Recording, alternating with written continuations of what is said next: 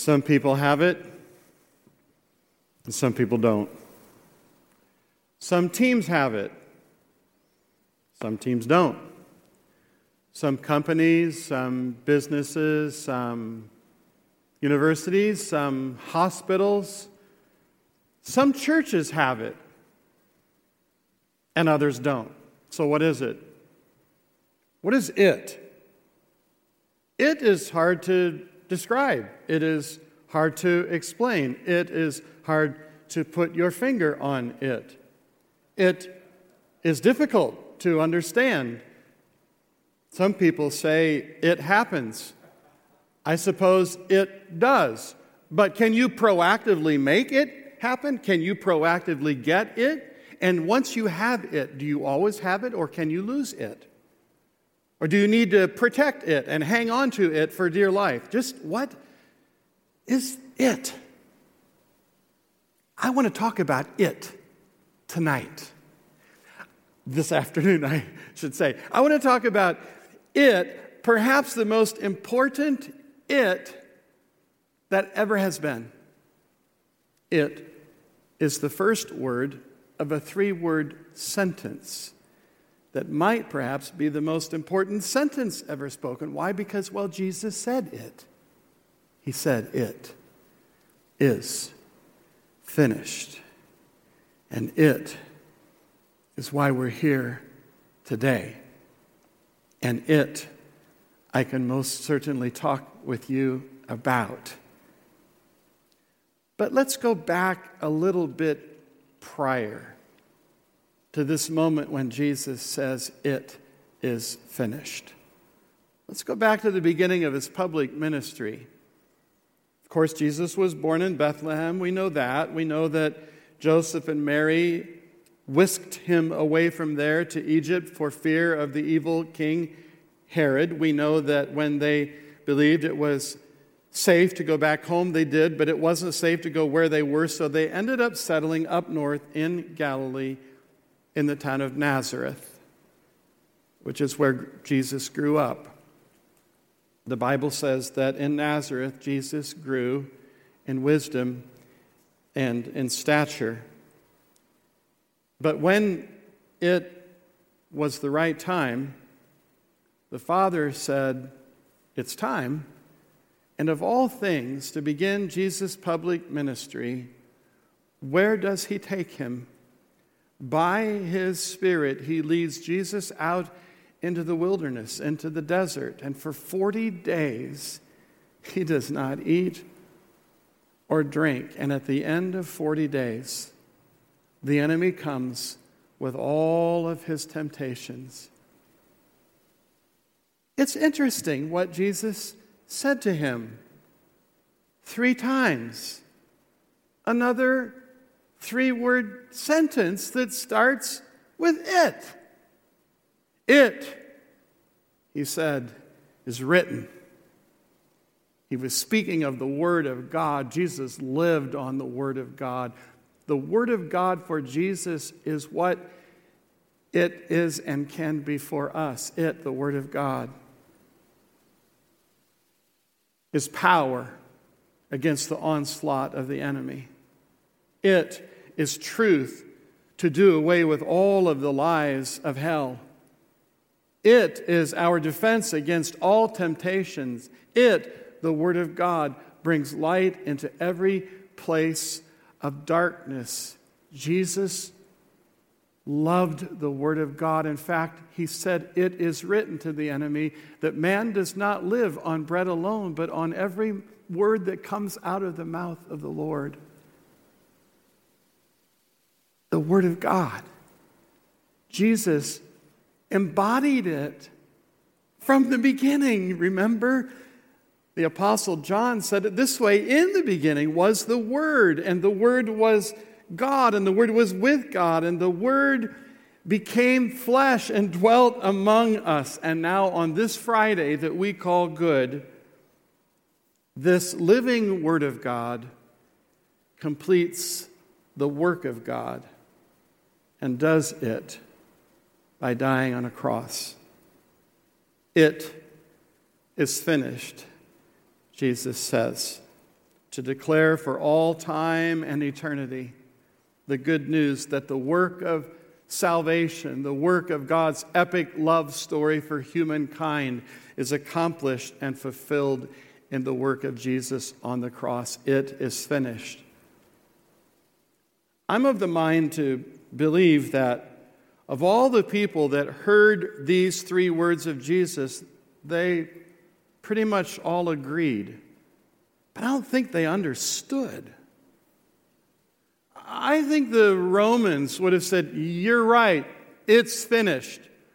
One more in a long line of revolutionaries who pop up trying to get power from, Rome. One more. But, when that Roman soldier pierced Jesus' side and water and blood flowed out, I think they agreed, "You're right, it's finished, you're over, you're done with." Maybe that's the way the Jewish leaders were thinking as well. This rebel, this blasphemer who makes these ridiculous claims to be the Son of God, well, he's dead now. It's finished. It's done.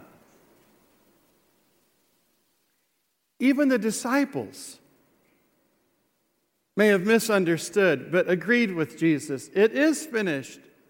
With grief in their hearts, with horror that the one they loved, their teacher, their Lord, their master, their rabbi, their Savior is now dead, crucified, dead and buried, all their dreams gone.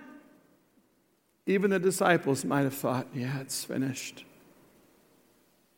And there's one other despicable group laughing and jeering over the fact that Jesus was dead. You can see, can't you, Satan and all of his evil minions strutting in haughty pride that Jesus was done. You may recall that scene at the end of Mel Gibson's movie, The Passion of Christ. Gets at this with that figure of Satan howling in demonic joy at evil's greatest triumph, that it was finished. But Jesus said, "It is finished." It, the work of God, is finished. I'm not.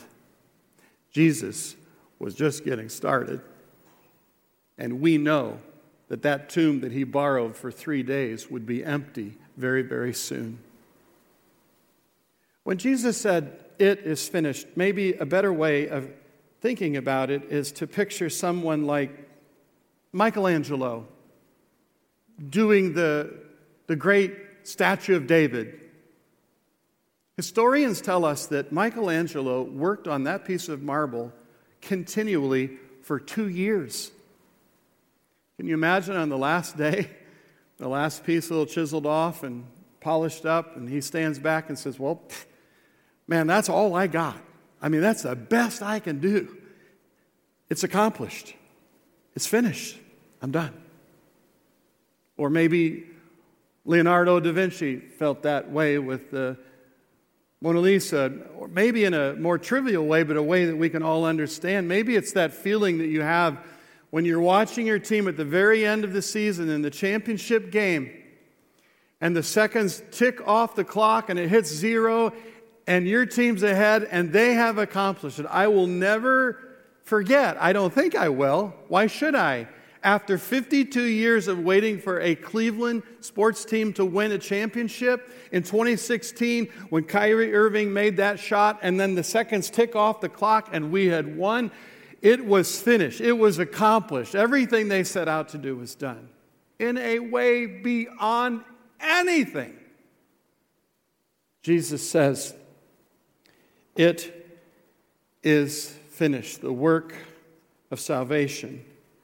Jesus was not lifting up his hands in despair, saying, "It's finished."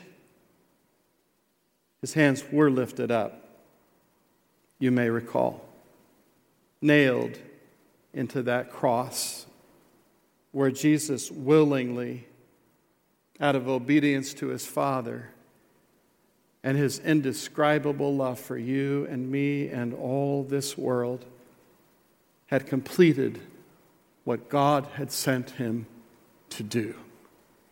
It is finished. He had paid it all. And maybe that's the last thing to say about this 3-word sentence, it is finished, because actually in the original, I'm reminding some of you and telling others of you for the first time, in the Aramaic language, that was just one word. It was the word tetelestai. It meant literally, it is finished. But interestingly, that was a word that was used on receipts, on bills that were owed. And when you had finally paid the last bit of a bill that you owed, do you know the word that was stamped on that bill? Tetelestai. It is finished. It is paid in full. Isn't it interesting that Jesus' public ministry on earth is bookended with these 2 3-word sentences? It is written, the Word of God, it is finished, the work of God. And so I return to the very first thing that I said. Some people have it, some people don't. In this matter of it, it's a difference between life and death, isn't it? Do you have it? Do you not have it? Do you have salvation, the work that Jesus accomplished for you? Do you not have it? Because if you don't have it, you're dead. You're hopeless. You have no future without it. But with it, you have the certainty of life forever, now and forever with Jesus. And you can't work at it. You can't earn it.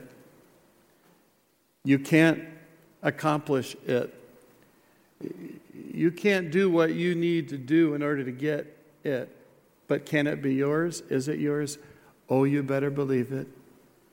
Because Jesus gives it to us as a gift and says, receive it. Take it.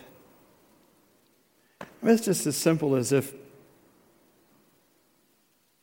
let me do this. Let's pretend. Let's pretend that and I've never bought a lotto ticket in my life, just so you know. Not that if you have, whatever. You just need to know I never have. I have made wagers on golf games, but if I were to have bought a lotto ticket and won $1 billion, let's just pretend that just happened. You don't know this yet. Do you know how easy it would be for me to give every single one of you $100,000? That'd be fun, right? You want to form a line and I've got the checks. Oh, okay, that's right, we're pretending. Just imagine, though, if what I was saying was true. And everyone that was here today at King of Kings walked away with a $100,000 check. My hunch is that your life might be a little different. My hunch is that there would be some things that would happen, mostly good, some maybe not even so good, but things would happen. My hunch is you would never forget that. My hunch is that some of you would want to find a way to try to say thank you. But the worst thing possible is if you sat there and listened to me and thought, that can't be true. Nah, I don't believe that. I'm just going to walk away. And the gift was there for you the whole time and you never had it. Now, do you understand what I'm saying? We receive the gift of salvation as a gift. It's like you reaching out your hands and taking that $100,000 check. You take it and make it yours. Deposit it into your account and into your life. That gift that was given to you becomes yours. This is what faith is. Faith is the hand that receives the gift of God. Some have it, some don't. Do you? May I pray?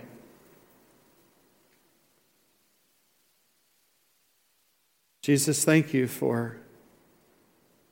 We don't have the words. We don't have the words to thank you. It's hard to even try.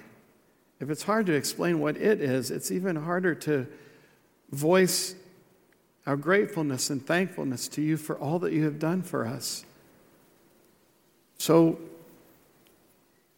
as difficult as it is to put that into words, we're trying to now, even with our hearts, to say, Lord, thank you. I thank you, Lord, for the blessings that you've given to me in this life. They are so many.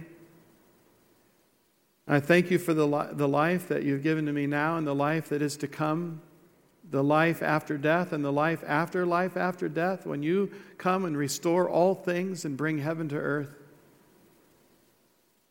Lord, I look forward to that day. I look forward to it with certainty because I have it, because you gave it to me.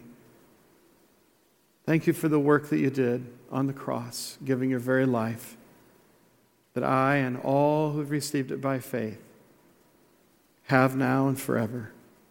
And Lord, if there's anyone listening now, here or on our live stream, I pray that they would receive it, that they might hold out their hands of faith to say, Jesus, I may not understand what all of this means right now, but I want to receive that gift from you. I confess you with my mouth and believe in my heart that you rose from the dead, that you died and rose from the dead for me. Show me all that means in my life, and let me live it out to the fullest extent, I pray, in Jesus' name. Amen.